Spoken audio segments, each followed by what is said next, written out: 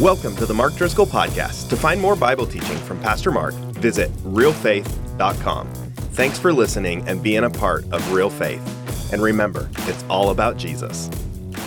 All right, happy Mother's Day. You guys welcome all the moms and the grandmas. We are so honored to have you joining us here at the Trinity Church for a very special weekend. And I want to start by honoring my wife, Grace. She is the mother of our 5 kids, the most resilient, adorable woman I've ever met. And so, honey, I just want to publicly honor you, and you're a bit like a mom here for the entire church family. We love and appreciate you.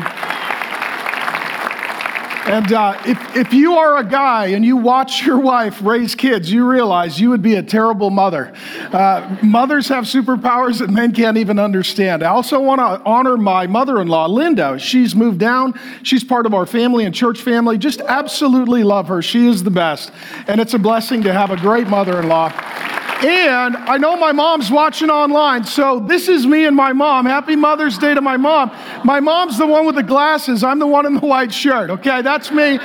And my mom, Deb, who I love with my whole heart. My mom prayed for me to meet Jesus. She knew Jesus before I did. She prayed me into the kingdom. And she still is loving, kind, gracious, tunes in every week. She's got more than 20 grandkids. And I prophesy that Grace and I are going to have more than that. So there you go, Mom. Happy Mother's Day. We love you. We miss you. We appreciate you. And where we find ourselves today, we're going to be in a book of the Bible called Luke. So if you've got a Bible, go to Luke chapter 1. We're going to talk about motherhood lessons from Jesus' mother, Mary. Usually we talk about her on Christmas. I think she fits really, really well for Mother's Day. She's the most significant, influential, impactful mother in the history of the world. And so what we're going to start with is this, that motherhood really matters. It really does matter. And who your mom is really a big determination of what kind of upbringing you will have and what kind of person you might become. We read this, in the 6th month, the angel Gabriel was sent from God to a city of Galilee named Nazareth to a virgin betrothed to a man whose name was Joseph of the house of David. That means he's from the kingly line of David. And the virgin's name was Mary. That's the woman we're going to learn from today. And he came to her and said, "Greetings, O favored or chosen or blessed one. The Lord is with you." But she was greatly troubled. She's a little startled. An angel comes to visit at the saying and tried to discern what sort of greeting this might be. And the angel said to her, "Do not be afraid, Mary, for you found favor with God. He's chosen you. He has elected you. He has graced you. And behold, you will conceive in your womb and bear a son. You will name him Jesus." Jesus means he saves from sin. So here is the Savior coming for the sinners. He will be great and will be called the Son of the Most High. And the Lord God will give him the throne of his father David, and he will reign over the house of Jacob forever, and his kingdom will have no end. Here's the setting. It happens in a little town of Nazareth. Nazareth is a small, rural, obscure town. It's the kind of town that people move away from, but nobody moves into. If you grew up in one of those small towns that you couldn't wait to get a full tank of gas and drive away from, you understand Nazareth. I was born in Grand Forks, North Dakota. That is the Greek word for Nazareth. It's the kind of place you just want to leave. Now, what happens in Nazareth is that it is an obscure town that has really no historical significance until Jesus' family shows up on the scene. It's never mentioned in the Old Testament. It's not mentioned in other books, including, I've got a few notes here, the Talmud, the ancient historian Josephus, and the Apocrypha. They never mention it. It's just a small town. We visited there some years ago as a family, and it's sustained by one water source, a very small well. Their topography is a lot like ours. It's very barren and desert, and so you need a water source to sustain life. With a small water source, you could only have a small community. They only had one well. To this day, the well still flows, and it's called Mary's Well. It's where Mary and Jesus, when he was a boy, would have went with his mother to gather water for the day and to transport it home. This causes the archaeologists who have excavated the area to come to the conclusion that there was probably no more than a few hundred people there, maybe just a few dozen families. So if you grew up in a small town with 100, 200 people, you have some sense of what their life was like. It was also a very poor town. There was not a lot of wealth and affluence or opulence. The homes that they raised their families in were about the same size as the parking stall where you parked your vehicle on your way in. This would have included their bedroom, their kitchen, their living, their dining, and also a small stall for their animals and livestock. They would have heated it with wood. They would have had to bring in their own water. They probably didn't have central restrooms. You're looking at a very simple, poor peasant, rural lifestyle. The result is there's a guy named Nathaniel in John chapter 1, and he asked this question. He asked, can anything good come from Nazareth? The point is, nothing's ever happened there, and no one significant has ever come from there. And an angel arrives there, not the expected, but the unexpected place. And he comes to a young man named Joseph. Now, Joseph and Mary are probably teenagers. So how many of you are, high school, college age, right? How many of you are parents of children or grandchildren that age, and you realize they're not fully cooked? They're still in process. I've never looked at a 14-year-old and thought, they're ready to be parents. Most of us wouldn't trust a 14-year-old with a phone, let alone raising God. So this is a lot of responsibility that's coming on this young couple. So Joseph, he's a carpenter. He's a guy who works with his hands. He's a blue-collar guy in a rural town, probably working in the same trade as his dad. That's generally how it tended to work. He also probably has had his eye on Mary since they were little kids. If you grow up in a small town and you go to church together and you grow up together, everybody knows everybody's business. The whole little town functions like a large extended family. And if there's like 24 boys and 24 girls, pretty early on, you better pick. And you better lock that pick in, all right? If you just wait till the end, it's probably not going to be the best choice. So I'm assuming that Joseph probably had his heart set and inclined toward Mary from quite a young age. And it says now that they are betrothed. Betrothal is two things. It is consummation after covenant. The covenant is first, and then consummation is second. We don't have a concept of betrothal, so we hear about them being betrothed, and it could be a little confusing for us. Well, you would have a covenant of marriage where you would call one another husband and wife, and it would be 1 year before you would actually be married and consummate your covenant and live together in the same house as husband and wife. During that 1 year period, that was called betrothal. It was a legally binding status to end the relationship. You would need to file for divorce. So they are preparing for their marriage. They have their covenant. They're looking forward to their consummation. He's got his life plan. He's got his dream girl. And all of a sudden, the angel Gabriel shows up and changes all of his plans. And all of a sudden, he is being told that the life that he has chosen for himself is not the life that God has chosen for him. The moral of the story is this: you can have a vision for your life, but if God has a different vision, you need to accept that his vision is better than your vision, even if at first his vision for your life is far more complicated. And this is going to be far more complicated for Joseph. Now he's going to marry a woman who is pregnant. This is going to come with lots of accusations about her character and integrity and his discernment. This is going to cause him to have to raise a son whom he is not the biological father of. He's going to need to adopt him. Joseph's life is going to be complicated, but it is in fact blessed. And I would just submit to those of you, particularly those of you men who are single, and you're thinking and considering, well, who should I marry? Don't overlook the single mothers. Jesus' mother, Mary, is going to be pregnant. Joseph is going to marry her and adopt Jesus. And what I'm telling you is she's the greatest mother in the history of the world. And I'm certain that he didn't regret being the father of Jesus and being the husband of Mary. For those of you men who are single, don't overlook single mothers. Sometimes you could miss a woman with the character of Mary. Well, now Joseph has this decision to make, and that is he going to walk in God's will, or will he walk away from God's will? He gets a message from an angel named Gabriel. Angels appear about 90% of the books of the Bible. About 300 times angels appear in the scriptures.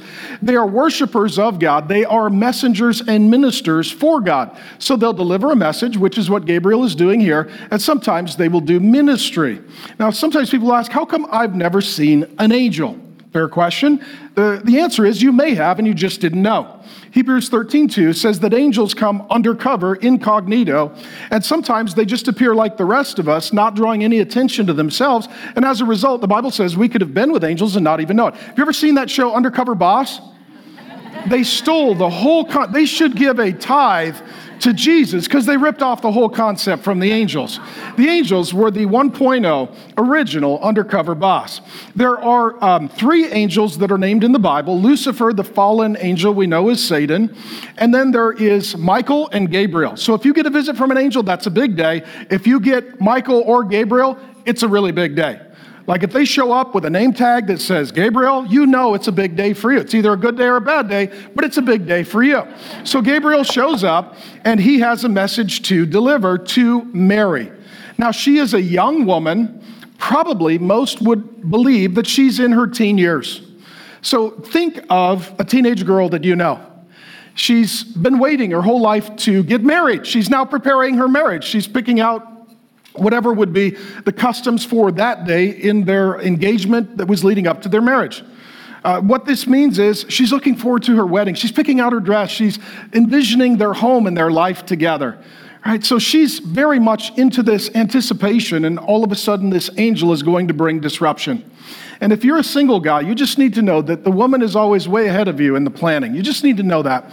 So like on the third date, a guy will be like, she's nice. And the girl's thinking, our fourth son's name will be Tony. She's way down the road from you. She's got this all planned out. I raised 2 daughters. They start practicing for weddings when they're very little. They put on dresses and they want to walk down the aisle. I'm telling you, gentlemen, she has been preparing for this day for a very long time. And what God says is that she is favored by God. What this is she is chosen. And she's chosen for 2 things. She's chosen for salvation and service. If you're a Christian, God has chosen you. He's favored you for salvation and service, to have a relationship with Jesus Christ that takes away sin and endures forever, and then to serve the cause of Jesus Christ during your days on the earth. That is the calling on her life. And ultimately, what is going to come through her womb, adopted by Joseph, is a boy that they are to name Jesus. Jesus means he saves people from their sins. Christ means the anointed of God. And in this, we learn 3 things from the angel Gabriel about her son, Jesus. Number 1, that he's fully man. He's fully human. He's going to be the son of Mary. She's going to give birth to a baby who's going to grow in wisdom, stature, and favor with men and God, we learn in the next chapter of Luke. Number 2, not only is he fully man, he's fully God. It is told through the angel Gabriel that he will be the son of the Most High. In that day, they would have kings, but above all of them was the Most High. That's God the Father. In the unseen realm, the spirit realm, there would be angels and other divine beings and also demons. And above all of them was the Most High. So ruling and reigning in the seen and the unseen realms is the Most High who rules over the visible and the invisible world. And Jesus being the Son of the Most High God, that means like Father, like Son, he would have the same attributes and he would carry the same authority. And it then goes on to say that he would be a king, that he would rule over the throne of the father David forever. That comes through the family line of Joseph. Jesus did not have an earthly biological father. He was adopted by Joseph, who is a descendant of David, to fulfill the prophecy in 2 Samuel 7 that Jesus would come as the King of Kings. And they would have heard this a little bit differently than perhaps we did, because in their day, the highest ruling and ranking authority in the political governance was a guy named Herod the fill in the blank, great. And the angel says that Jesus will be great. See, they think that Herod is great. He's not so great. Jesus is going to be the one who is great. So he's fully God, fully man. He is Savior and King with a kingdom that never ends. Now, this is a lot of responsibility to put on a teenage girl. You're going to birth God, and you need to raise him. She's got a big responsibility. That leads me to my next point, and that is that motherhood is ministry. Sometimes I've had conversations with women and they will say things like, well, I really felt called into full-time ministry, but then I became a mother and now I'm raising my children. My answer is always the same. You're in more than full-time ministry. Amen? How many of you are moms? And you know it's a ministry. And it's more than full-time ministry. Sometimes the most important ministry that we have is not our ministry, but preparing our children for their ministry. That ultimately we tend to think of our life, but we need to think beyond our life toward our legacy. That's why here at the Trinity Church, we say we open our Bibles to learn, we open our lives to love, so that lives and legacies are transformed. See, I want your kids, your grandkids, your great-grandkids to know and love Jesus. In the future, you and I will not be there, but we can raise people who love Jesus and send them into the future so that the ministry in the church of Jesus Christ endures for generations. And so what Mary is doing here, she is raising her son, Jesus, and this is her ministry. Mary said to the angel, they're going to have a conversation, how will this be since I'm a virgin? True or false? That's a fair question.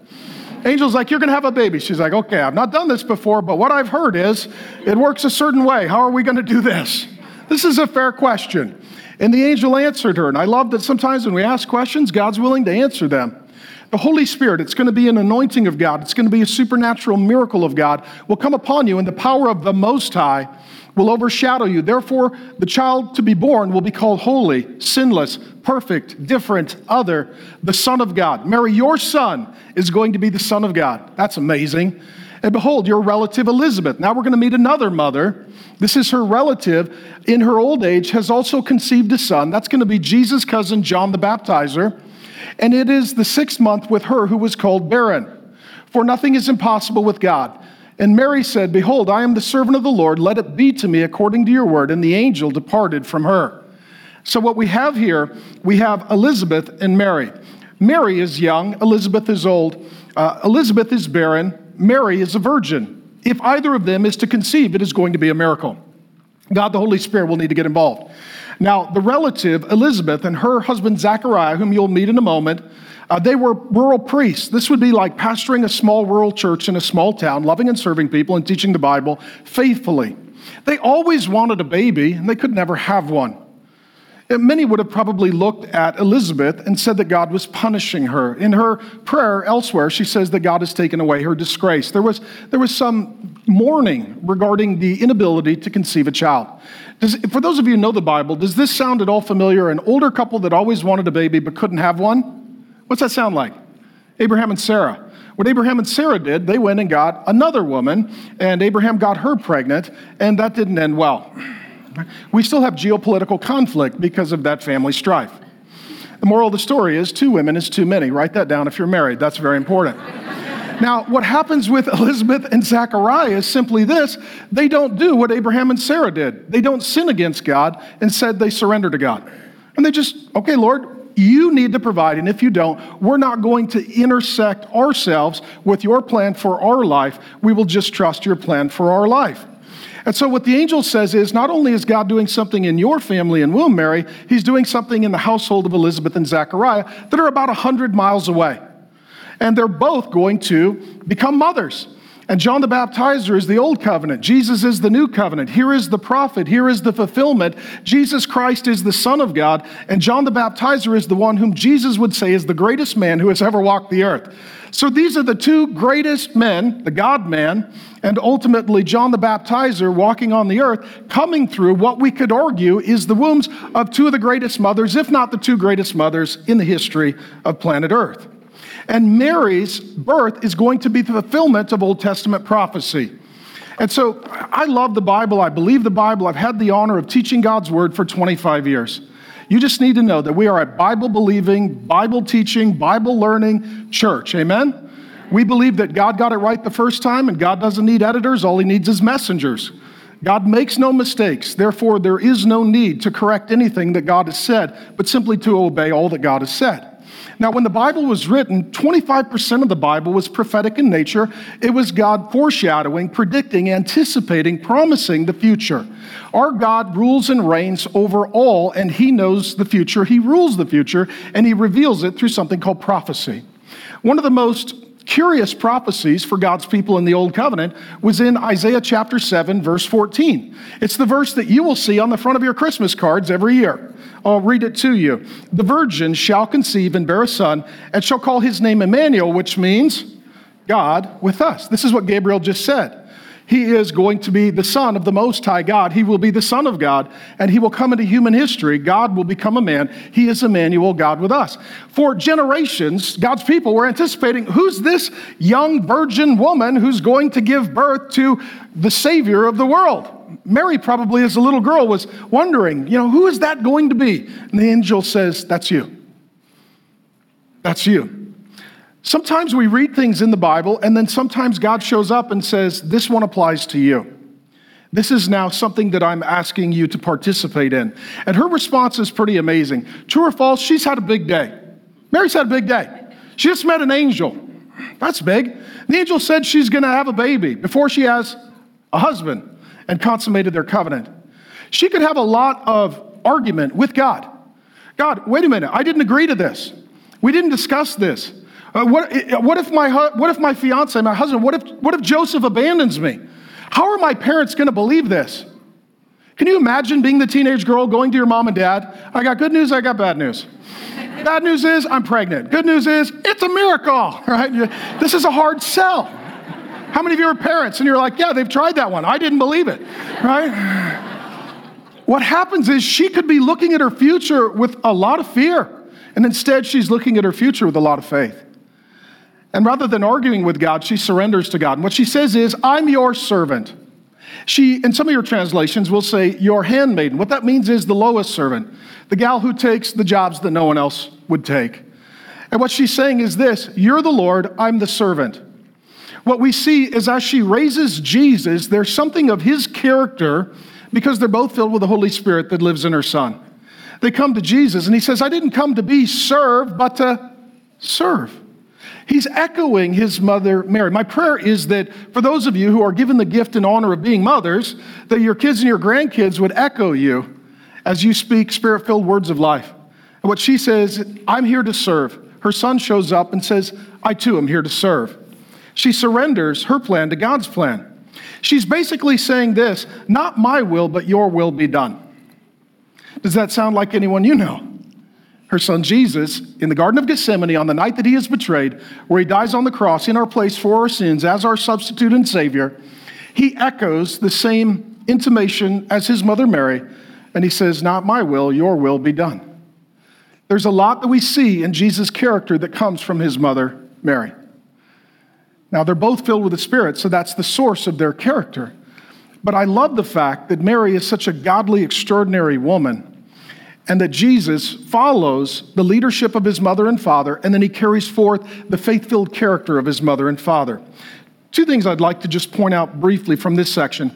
Does Mary have a question for the angel? Yes. Is she demonstrating unbelief? No. The point is this, you can have questions for God without having unbelief toward God. How many of you, God's said something, maybe even in the Bible, you're like, I believe that, I'm just not sure how that's going to work. Some of you need to know that it's okay to have questions. She doesn't doubt God. She knows what God is going to do, but she has questions about how God is going to do that. Our faith is big enough to have questions without it rising to the level of unbelief. In addition, my question to you is this. If you look at it almost like a teeter-totter or scales regarding her knowledge and her obedience, okay? Is her knowledge high or low? It's low. She doesn't know very much. An angel just showed up and had a very brief conversation with her. So her knowledge is very low. Her obedience, is it low or high? It's very high. For many of us, is our knowledge very high or very low? Our knowledge tends to be very high. Our obedience tends to be very low. The moral of the story is this. You haven't really learned anything until you've done what you've learned. Some of you don't need to read another book. You need to do what the last book said. Some of you don't need to memorize another verse. You need to do what the last verse said, and after you do that, memorize the next verse. We tend to think that the more we learn, the more mature we become. That's not true because knowledge puffs up. This is what happens with religious people who have knowledge, but not obedience, and not spirit-filled humility. They know a lot, but they don't do a lot, and as a result, they judge a lot rather than serve a lot. So Jesus' mother, Mary, she knows little, but she obeys much. And let me just say this. The more you know, the more God expects obedience from you. To whom much is given, much is required. But all of us have been given certain things entrusted to us by God, and we're responsible to be obedient toward those things. Then we learned that motherhood is miraculous. Without God being involved, there would be no baby for Mary or for Elizabeth. But how many of you are mothers, and just being a mother, it's a bit of a miracle? I mean, just think about this for a moment. Women make people. I mean, I'm a guy. To me, I'm still just shocked by that. I can't make people. I'm not that I want to, but I'm just telling you, when Eve, the first mother, births the first children, she basically says, and I'm paraphrasing, she's like, with the help of God, I make people. She's kind of surprised at the whole process. This is going to be a miracle. Life is a miracle, and it is a gift from God. And so we see this. Here we go. In those days, Luke chapter 1, verses 39 through 45, Mary arose. She hears, okay, Elizabeth is having a baby too. So she's going to make the 100-mile walk as a pregnant young woman. faith is an internal conviction that leads to an external action. She believes that what she has been told is true, and she's going to act upon that in obedience by journeying about 100 miles. In those days, Mary rose and went with haste. She's in a hurry. She's so excited. She wants to go see Elizabeth. We're both pregnant. This is going to be fun. Into the hill country to a town in Judah, and she entered the house of Zechariah, relative, and greeted Elizabeth. Here's the old covenant, the new covenant, John the Baptizer, and the fulfillment of prophecy, the Lord Jesus Christ. When Elizabeth heard the greeting of Mary, the baby leaped in her womb. Okay, let me just explain this for a moment briefly. The two women come together, and the baby leaps in Elizabeth's womb. What that means is, you'll read it in a moment, but John is the first worshiper of Jesus Christ. And he worships from his mother's womb. And it says that the baby leaped, and we're going to find in a moment that the baby, John, is filled with the Holy Spirit. That word baby is very significant. It is written here by a medical doctor. His name is Luke. So this is a medical clinical diagnosis that is perfect because it's empowered and inspired by the Holy Spirit. That little word in the original Greek text, not to get too technical with you, is brephos. Luke is going to use this same word throughout Luke's and also in his next book of the Bible, Acts. And it refers to a baby in the womb. It also refers to a baby in the arms as a mom is holding and swaddling a child. It also refers to children who are laughing and playing and dancing at the playground. And it's the same word that is used when the children come and sit on Jesus' lap like Santa at the mall. This word is used for children when they are in the womb, in the arms, or in the playground, because they're all human life, they're all a baby, they're all made in the image and likeness of God, they're all known by God, they're named by God, they are destined by God, and they can even be filled with the Holy Spirit from a mother's womb. Okay? So let me just say this. I know this is controversial, but it's true. You cannot believe the Bible and not be pro-life. You can't. You can't. Okay?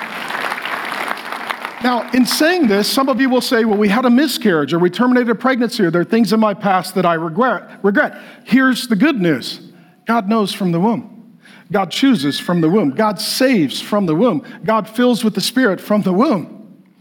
There might be an incredible family reunion waiting for you. And we just need to trust the goodness of God to make these hard decisions. Like Mary, we just simply need to say, I'm your servant. I trust you to be the Savior. That being said, the story continues. Elizabeth was filled with the Holy Spirit, and she exclaimed in a loud cry, "Blessed are you." Usually it would be the younger woman who would pronounce the blessing over the older, but here the older will pronounce the blessing over the younger because Mary is carrying Jesus. "Blessed are you among women, and blessed is the fruit of your womb." Children are a blessing. And why is this granted to me that the mother of my Lord, who's Jesus? She says, it's my Lord. These women know exactly what God is doing, and they trust by faith. So Elizabeth here is worshiping maybe her nephew, Jesus. "For behold, when the sound of your greeting came to my ears, the baby in my womb leaped for joy." John the Baptizer knows the presence of God. Let me say this. Sometimes a child, even from a mother's womb, can sense the presence of God. Some of you pregnant ladies, when you see the baby kicking and rolling, maybe they're worshiping. "And blessed is she who believed that there would be a fulfillment of what was spoken to her from the Lord." From the Lord. The point is simply this. Being a mother is a divine calling. It's a difficult calling, but it's a divine calling. And the reason that we honor mothers is because they are the means by which God has chosen to bring life into this world. And I love the fact that Elizabeth said that she is blessed. And let me just say, we absolutely, fundamentally, completely believe that children are a blessing, all of them. And we want to thank you, mothers, for your ministry of raising children. And I would just encourage you, as the senior pastor here at our church, to be encouraging mothers in motherhood. And let us not be disparaging toward children. One of the things I'd like to honor my wife for today, we have 5 kids, and we've had a complicated life. Mainly my fault. I always say we're a drama queen. She's a queen, I'm a lot of drama. That's how we roll. Now that being said, I can honestly say this. I have never heard my wife once complain about our children or the responsibilities and duties of motherhood. Grace has always had this disposition that children are a blessing and motherhood is a ministry. And I would just encourage you to be in prayer for all of the mothers and the children. One of the reasons that we're throwing parties and having fun, we want to tell children about the grace of God, and then we want them to see and experience the grace of God. So when they hear that God loves them and that He has a place for them in heaven, we throw parties to practice for that place. Now, that being said, the last thing that we learn is that motherhood is magnifying. And we read this in Luke chapter 1, verses 46 through 55. And Mary said, or she sang, this is called Mary's song. And it is often called the Magnificat because it comes from the first word where she says, my soul magnifies the Lord. God is magnificent, and in worship we magnify Him. We reflect His magnificence. My soul magnifies the Lord, and my spirit rejoices in God my Savior. Let me just hit this really quick. How many of you, like me, were raised Catholic or perhaps Orthodox, and you were told that Mary was sinless like Jesus? She wasn't. Here she says that her soul rejoices in God, whose Savior? My Savior. Who needs a Savior? A sinner. Mary is here publicly saying, I'm a sinner and my Son is my Savior. Okay? She's humble enough to publicly confess her own sins. Let me say this, ladies. One of the most powerful things you can do as a mother is confess your own sins. To just admit your imperfections and your need for grace and God's forgiveness in the Lord Jesus. We all do. And she is modeling this humility and repentance. She goes on to say, for He has looked on the humble estate of His servant. For behold, from now on all generations will call me blessed. And we're fulfilling that prophecy today. For He who is mighty has done great things for me, and holy is His name. And His mercy is for those who fear Him from generation to generation. He has shown strength with His arm. He has scattered the proud in the thoughts of their hearts. He has brought down the mighty from their thrones and exalted those of humble estate. He has filled the hungry with good things, and the rich He has sent away empty. He has helped His servant Israel in remembrance of His mercy, as He spoke to our fathers, to Abraham, and to his offspring forever. She goes all the way back in the family history and genealogy to Abraham, and she says, God, our God, the one true God, has been faithful every generation of our family from Abraham to the present, as He gave a promise to Abraham that through him would come Jesus Christ to be the blessing of the nations of the world. And now that prophecy, that promise is being fulfilled through my womb as I am going to bring Jesus into human history. And what Mary does here, she stops to worship. There are times when we can look into our future with fear, and we need to look up to our God in faith. You can look into your future and say, this seems very difficult, and you can look up and say, He seems very capable. And so rather than worrying, she is worshiping. The moral of the story is this: don't waste your energy worrying, invest your energy worshiping. We don't know if she had previously written this song or if this was extemporaneous in the moment. Either way, she stops and she sings. And let me submit this to you. She is an incredibly brilliant, insightful woman when it comes to knowing who God is. And she is going to give us a God-centered worship song. We live in a day when we get excited about sports teams and political candidates and the square footage in our home and the stock market and what new album has been released. And what she says is, I'm really excited about who God is. And God is the only one who really is worthy of being magnified because He alone is magnificent. And I just want to hit it briefly here. She gives us 17 what I would call attributes of God. Number one, she says He is Lord, that He is above all. She said, I'm your servant and you are the Lord. So God has highest authority in her life. She calls Him Savior. What that means is He's rescuer, He's deliverer, He's forgiver of sins. You need to know this, that Jesus Christ came to live the life you have not lived, to die the death you should have died, and to rise from death to give the gift you cannot earn. Jesus Christ is Lord and Savior. He rules over all, and there is no salvation apart from Jesus. The most important decision you will ever make is who you believe Jesus Christ is and whether you reject Him or receive Him. If you receive Him as Savior for your sins. In addition, number three, she calls Him omniscient or all-knowing. She says, He has looked on the humble estate of His servant. What she says is, my God sees and knows all. And she says, I'm a poor woman in an obscure town that is relatively unknown, but God knows me. I just want you to know, friends, that God knows you. God knows every longing of your heart. God knows every day of your life. God knows every need. That God knows, and God knows you, and He knows all. She also says that He is respectful. She says that she will be blessed by God. Now, people during the course of her life, they're going to make horrible accusations about her character. They're going to say that she is a horrible woman who was unfaithful to her husband and that he is an absolute buffoon for believing the lie that she concocted. She's not blessed by people, but she knows that she is going to be blessed by God. And what God is doing here, he's giving her her dignity back. Let me just say this. Don't worry about history vindicating you. Worry about eternity vindicating you. That even if you don't get your dignity back, wait for God to give it back. And he blesses her and gives her her dignity back. Also says that he is mighty. She uses that word. What this means is that our God is powerful, that no one and nothing can stop or thwart his plans, desires, or decrees. That's really good news. That whatever need you have, the power of God is bigger and available to the children of God. She also says that his love and affection is personal. She says, he has done great things for me. One of the most important things that we can all do, but on this sacred day, I would convene this particularly for mothers, is talk about the great things, not just that God has done, but that God has done for you as a witness and a testimony. And we can all just look at our lives and say, he has done great things for me. For me. And as we share those things, we're encouraging faith in others. She also goes on to say that he is holy. That means he's without sin. He's pure. He's altogether good. Jesus Christ alone is the only person who has or will ever walk the earth who is holy and without sin, perfect in the sight of God. And she's saying, my God is holy. And the good news is that he forgives us and he gives us his righteousness so that we can be declared righteous in his sight through trusting in his Son. She goes on to say that he is also merciful, that his steadfast love lasts for generations. Some of you have legacies. Your parents, your grandparents, your great-grandparents, they knew and they loved Jesus and he was faithful to them. Some of you are the first link in the chain and this new legacy is beginning with you. There is a good thing to remember, and that is that his mercy extends for generations. That's such good news. And for those of you that have prodigal children who have wandered and strayed, just know this, even when we are faithless, he is faithful, and that his mercy endures for generations. That ultimately, the same God who is faithful to you, you need to trust that he will do what is faithful and right for others.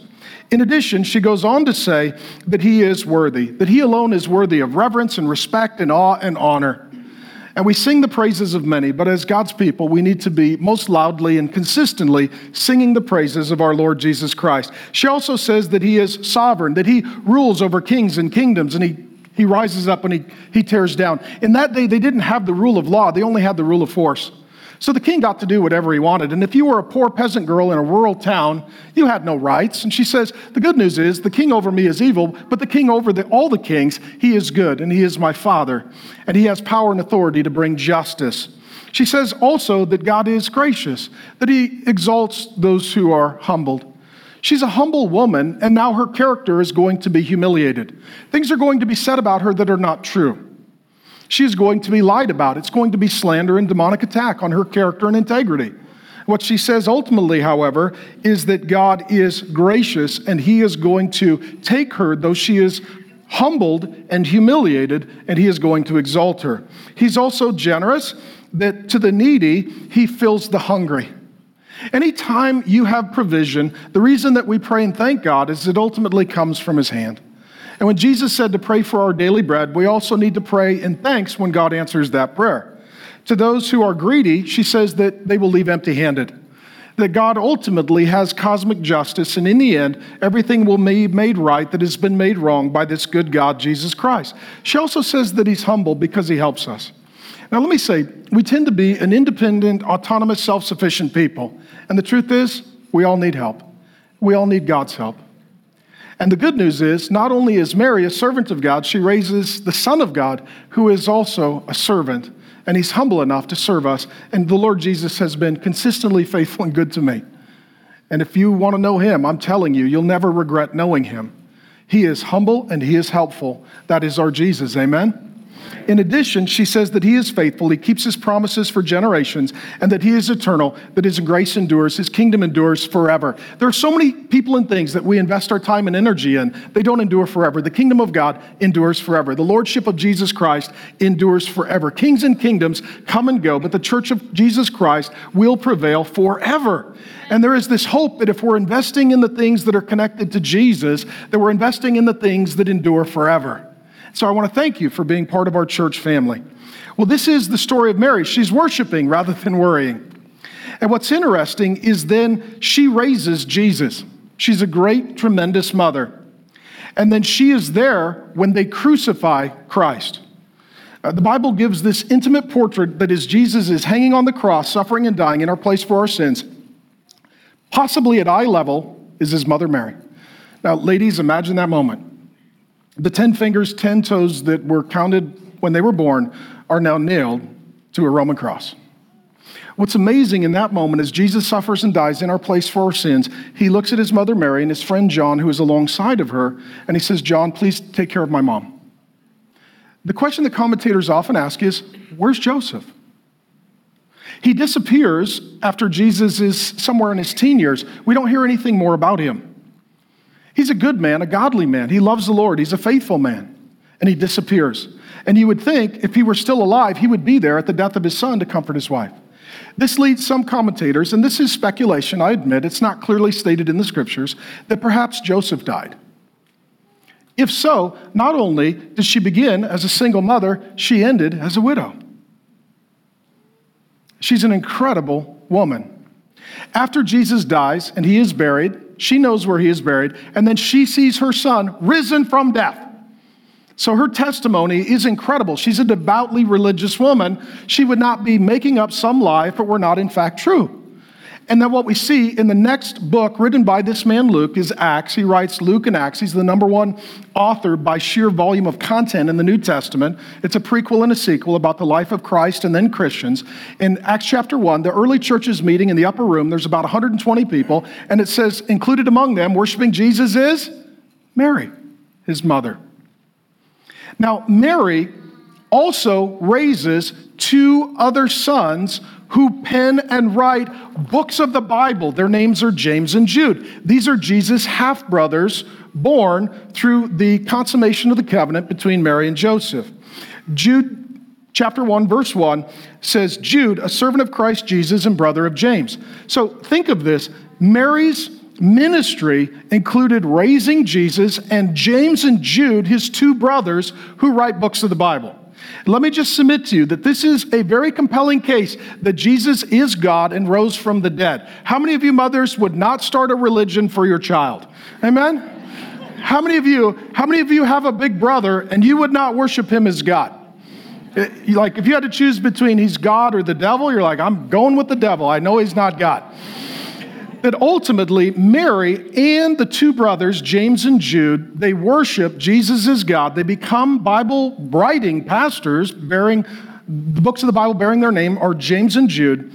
And then here is what a commentator says. James, the half-brother of Jesus, was executed. Now think of this for Mary. She raised her sons to love and serve the Lord, and she then watched her sons be murdered and martyred for the Lord.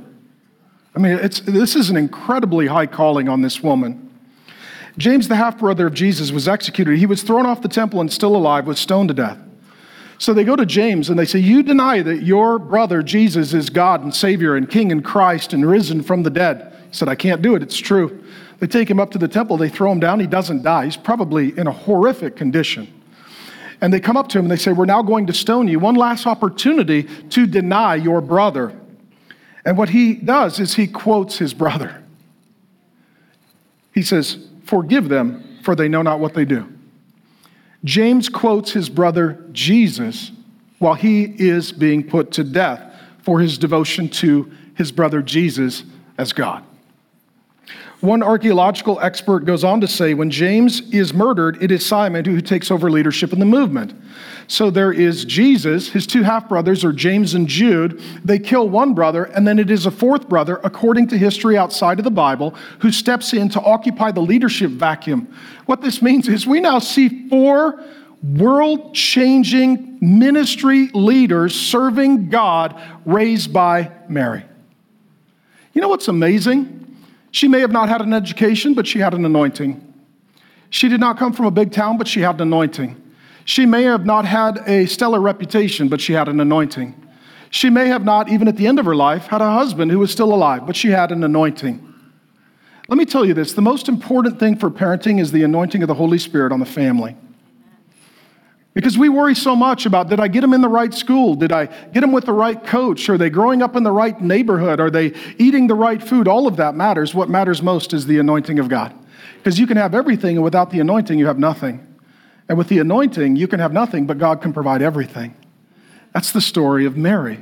So for those of you who are parents, I would ask you, just seek to be people who demonstrate the fruit of the Spirit: love, joy, peace, patience, goodness, kindness, gentleness, faithfulness, and self-control. If you're looking for friends, look for people who demonstrate the fruit of the Spirit and not the works of the flesh. If you're wanting to help your children learn how to pick friends, tell them to look for people who are demonstrating the fruit of the Spirit and not the works of the flesh. We love people who are demonstrating the works of the flesh. We minister to people who are demonstrating works of the flesh, but we want to walk with those who are demonstrating the fruit of the Spirit, because those who walk with the wise grow wise. Now, what happens historically is, if you were raised in Catholic or Orthodox traditions, too much is made of Mary. But if you're raised in Protestant traditions, which we are a part of that tradition, too little is made of Mary. So I was raised Catholic, and I was told that not only was Mary a virgin, so was her mother. That's not true. I was also told that not only was Jesus sinless, so was Mary. That's not true. She rejoiced in God, her Savior. We examined that.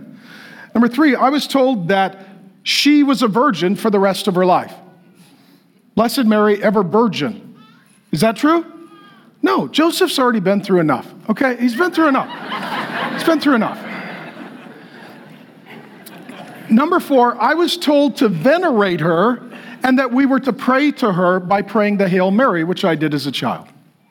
And then later in life, when I actually came to saving faith in Christ and I understood, I had a little bit of a dour disposition toward Mary. And now I've come to believe that she is not our object of faith, but she's a great example of faith. In addition, she is a much needed example for young women. I've got 2 daughters, 17 and 23, and for those of you who are young women, it's just tragic that in our day we encourage young women to look to influencers when we should be encouraging them to look to worshipers. Influencers have a platform, worshipers have character. Mary has character. She's an incredible example for young women, and she's an amazing model for motherhood. With that being said, thank you for the honor of teaching you God's Word. I love you with all my heart. I look forward to seeing you every single week. And to those of you who are mothers, we say thank you for your ministry, and thank you for the children that you are raising. Thank you for entrusting them to our care at the Trinity Church. We love you. We're here to support you and your family. And I would just encourage you, husbands and fathers, to make note, to pray over your wife and children today, and to pronounce a blessing over this woman and the blessings that God has placed in your home. I'm going to pray and we'll tell you what's next. Father God, thank you so much for the blessing of life. Thank you for the example of Mary. God, we don't venerate her, but we appreciate her. And God, we say that it is amazing that this family could produce this kind of world-class leadership. And it really is about an anointing of the Holy Spirit. So God, I pray for the Holy Spirit's anointing to bring the character of Christ on these marriages, on these families, for generations and legacies. In Jesus' good name, amen.